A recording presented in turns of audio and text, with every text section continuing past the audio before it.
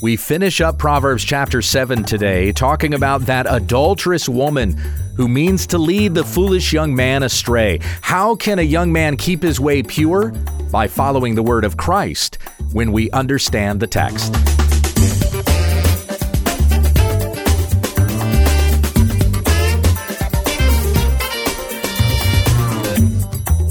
This is When We Understand the Text, a daily Bible commentary to help encourage your time in the Word.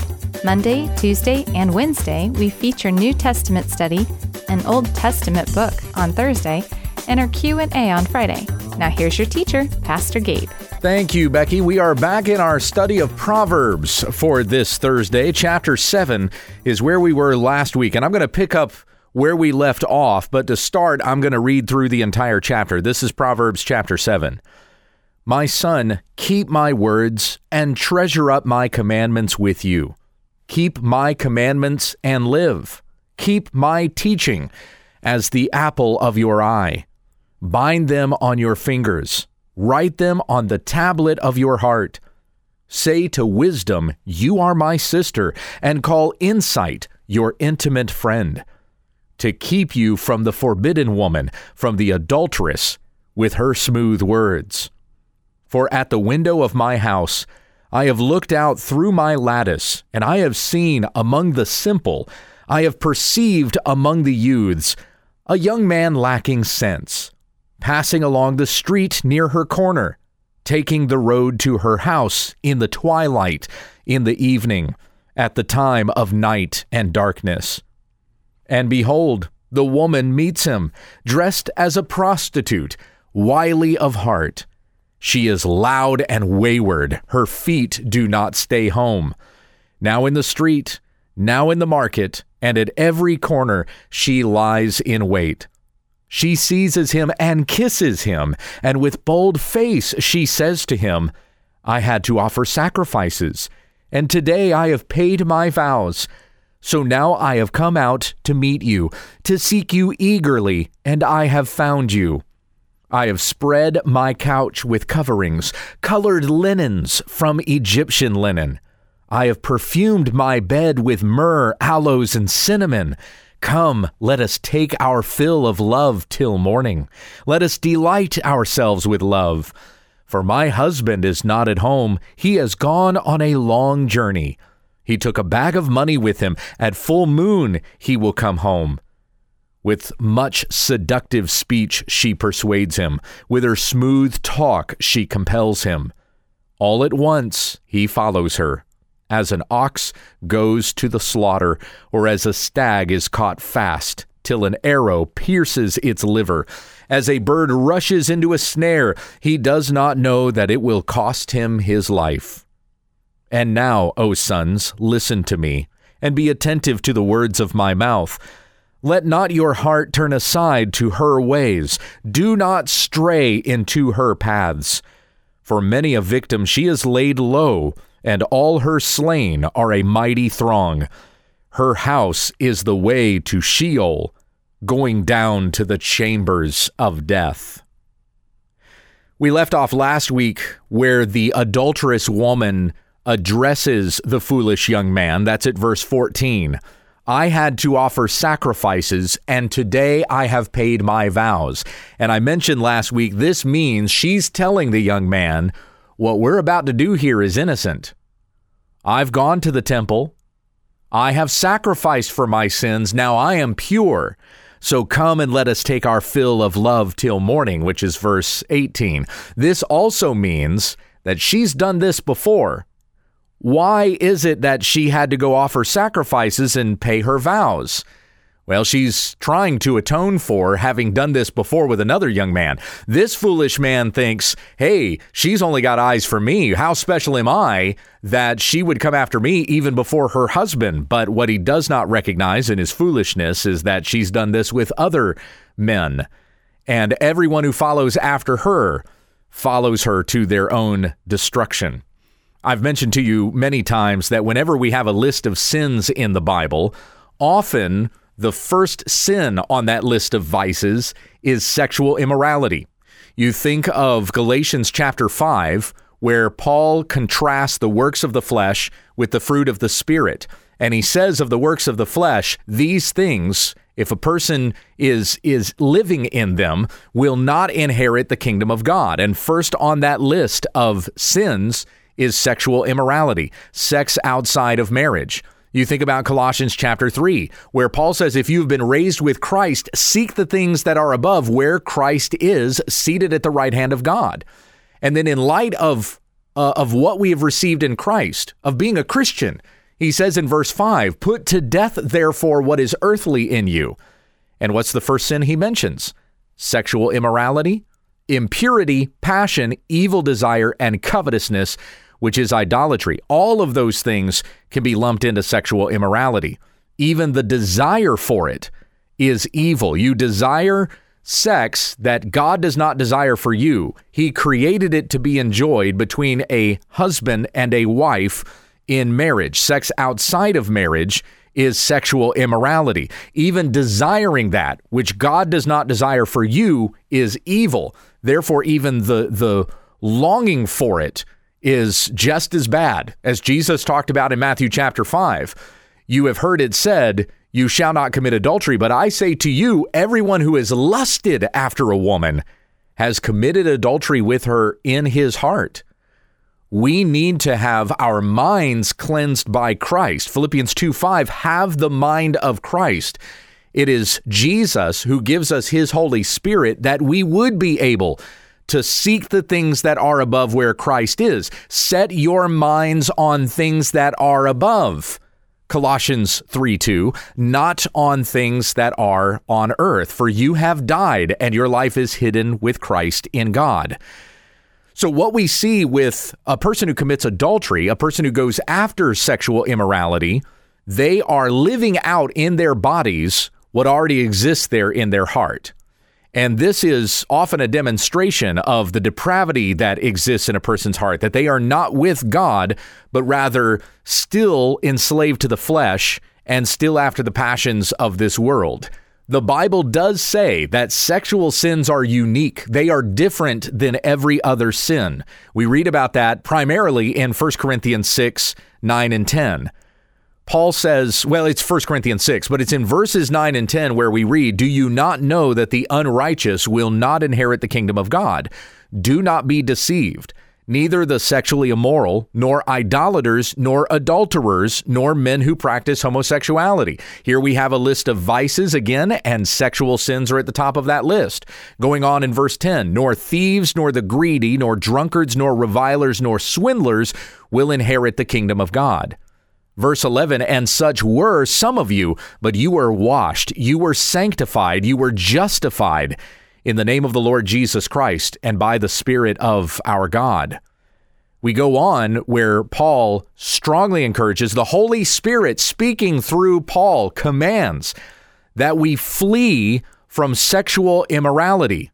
And he says, every other sin a person commits is outside the body, but the sexually immoral person sins against his own body. That's 1 Corinthians 6:18. Going on to verse 19. Or do you not know that your body is a temple of the Holy Spirit within you, whom you have from God? You are not your own, for you were bought with a price. So glorify God in your body. And as we have read going through our study of Romans 12:1 says, therefore, my brothers, in view of God's mercies, present your bodies as living sacrifices, holy and acceptable unto the Lord, and this is your spiritual act of worship. It is necessary for us even to commit our minds unto Christ, not after the things of our flesh, but we are fully set upon Christ. Those sins that we commit with our body, namely sexual immorality, we commit against the temple of the Holy Spirit who has been poured into our hearts in all of the children of God who are followers after Jesus Christ. We have the Holy Spirit in our hearts. So do not desecrate the temple of God by uniting yourself with a prostitute. That's something else that Paul says there in 1 Corinthians 6. God raised the Lord, who will also raise us up by his power. Do you not know that your bodies are members of Christ? Shall I then take the members of Christ and make them members of a prostitute? Never. Go and read that in 1 Corinthians 6 sometime. If we are committing our minds even to pornography, it's the same as if we have given our body over to an adulteress or a prostitute. We cannot even desire those things that God has desired for us. And these are very, very serious things. You have given yourself over to the adulterous woman, whether you go to her house and lie on her bed, as is pictured here in Proverbs chapter 7, or you have fantasized about lying in her bed through pornography that you watch in movies or television or on your computer or on your smartphone. If you're not careful, if you've given your mind over to these things, you know that you've got a mobile porn shop right there on your phone. And this is not just men that we're talking about being susceptible to this here. There's women as well. I've had to counsel women who had filled their minds with pornographic images and videos. And there's that stuff that we sometimes call mommy porn, the smut novels, fantasizing about being with these other men and things like that. It can happen to women too. This is the desire of the flesh that desecrates the body, the heart, and the mind, going after things that are of this world, and God has promised he will judge. Again, going back to Colossians chapter 3, verse 6, against such things the wrath of God is coming. My brothers and sisters in the Lord, you must not have anything to do with this. Women, do not let your way become that of the adulterous woman, and men, do not follow in her way to your destruction. How can a young man keep his way pure? By guarding it according to the word of God. This is Psalm 119, verse 9 that I'm quoting to you, by the way. Verse 10, with my whole heart I seek you. Let me not wander from your commandments. I'll come back to this again at the very end. Let us return to our study in Proverbs chapter 7. The adulterous woman saying to the young man, I had to offer sacrifices, and today I have paid my vows. So now I have come out to meet you, to seek you eagerly, and I have found you. And by the way, totally a lie. She was looking for any man that she could run off with who is not her husband. This young man feels special. He thinks that it's particularly for him, but it's not. She is an unfaithful, wicked woman. And as she would leave her own husband for this young guy, she would throw him out for somebody else as well. So she goes on, I have spread my couch with coverings, colored linens from Egyptian linen. I have perfumed my bed with myrrh, aloes, and cinnamon. That's a very romantic picture, right? But this is a marriage bed that she's describing here. When a husband and a wife are united and they consummate their marriage, they go to the honeymoon suite where the bed is decked out this way.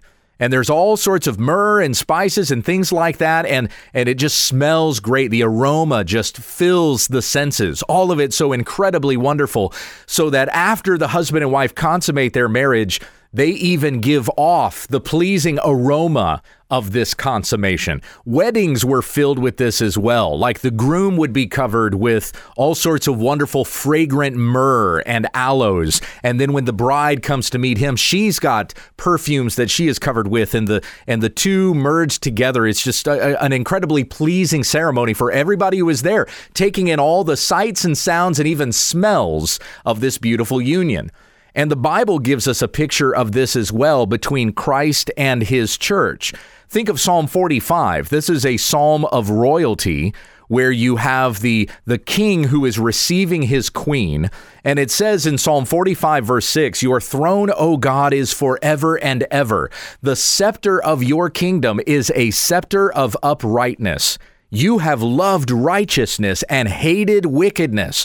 Therefore, God, your God, has anointed you with the oil of gladness beyond your companions. And we can know without a shadow of a doubt that this is talking about Christ, because Hebrews 1 says that it's talking about Christ. So then we go on in Psalm 45:8, your robes are all fragrant with myrrh and aloes and cassia.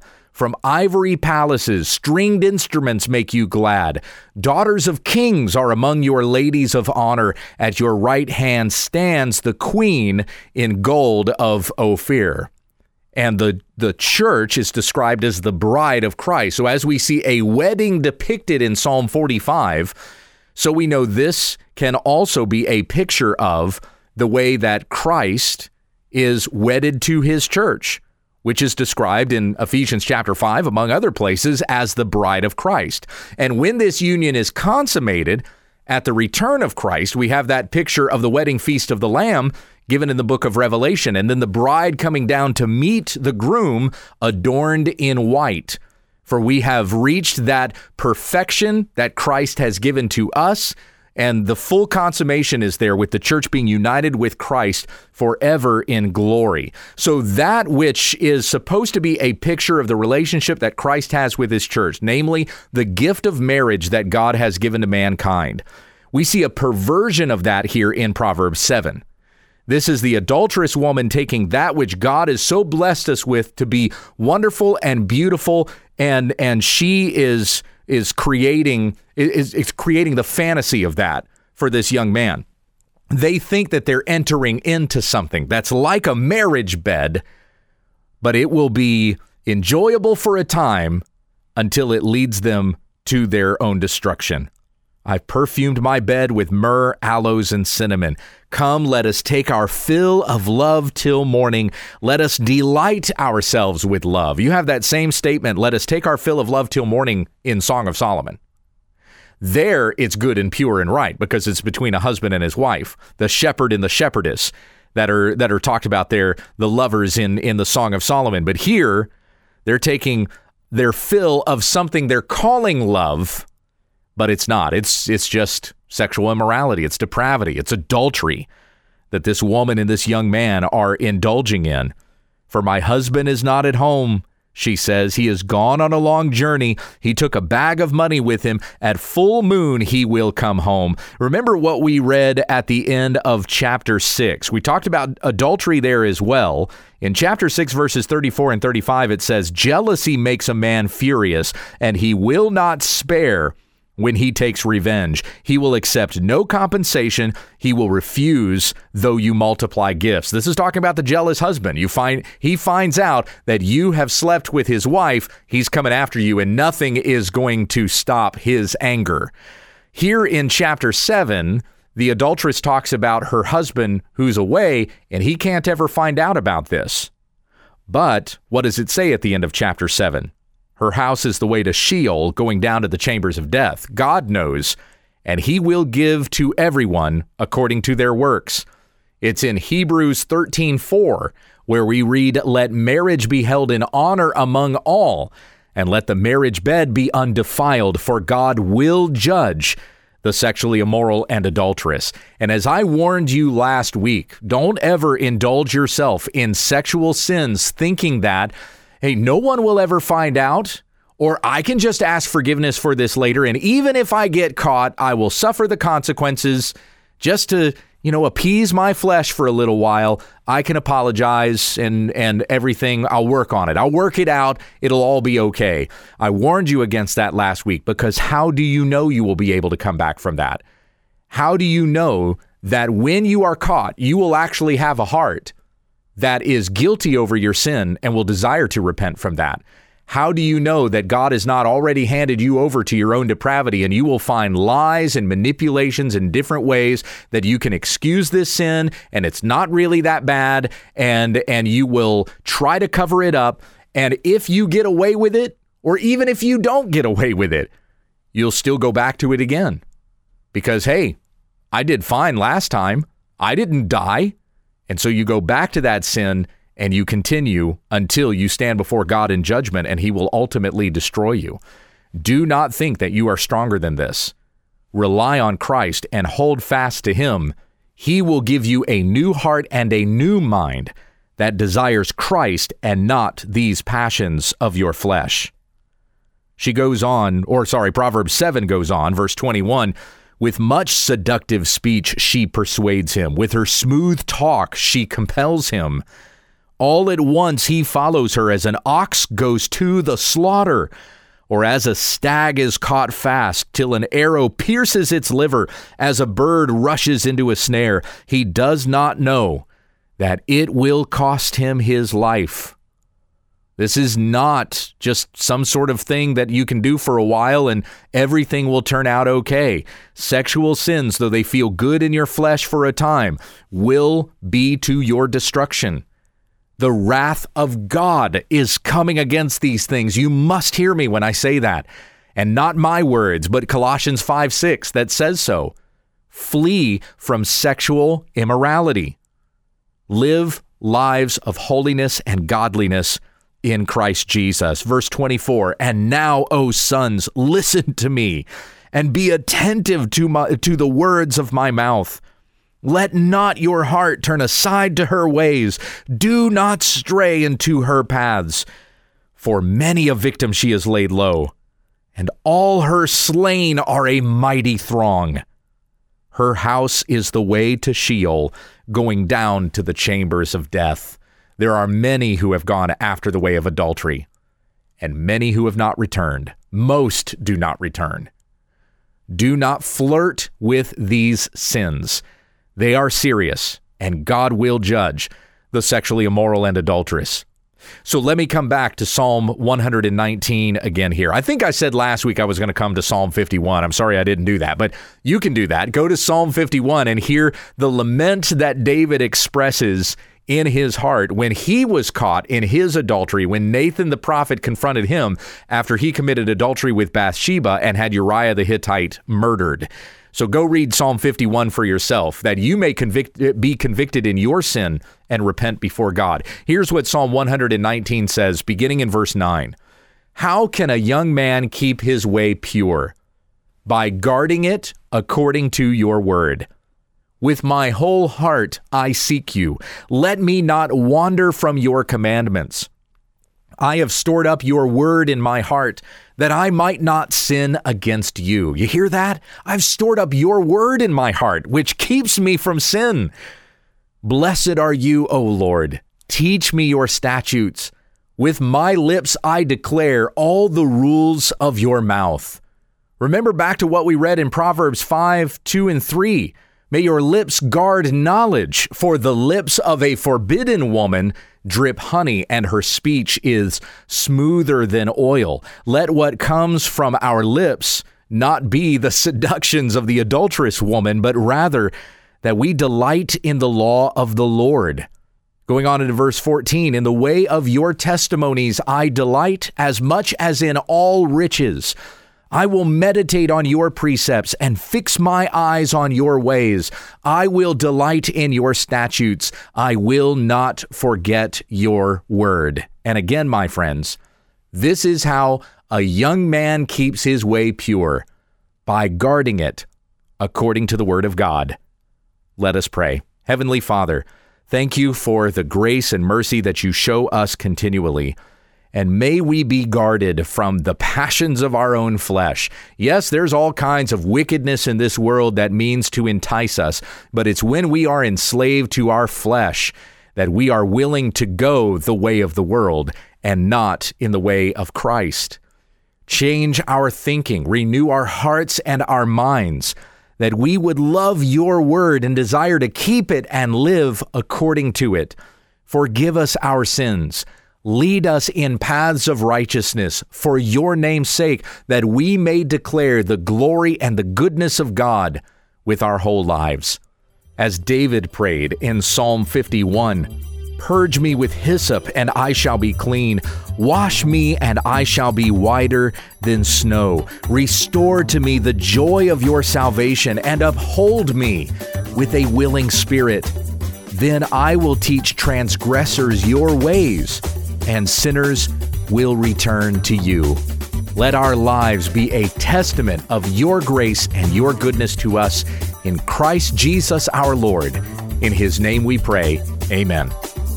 You can find a complete list of videos, books, devotionals, and other resources online at www.utt.com.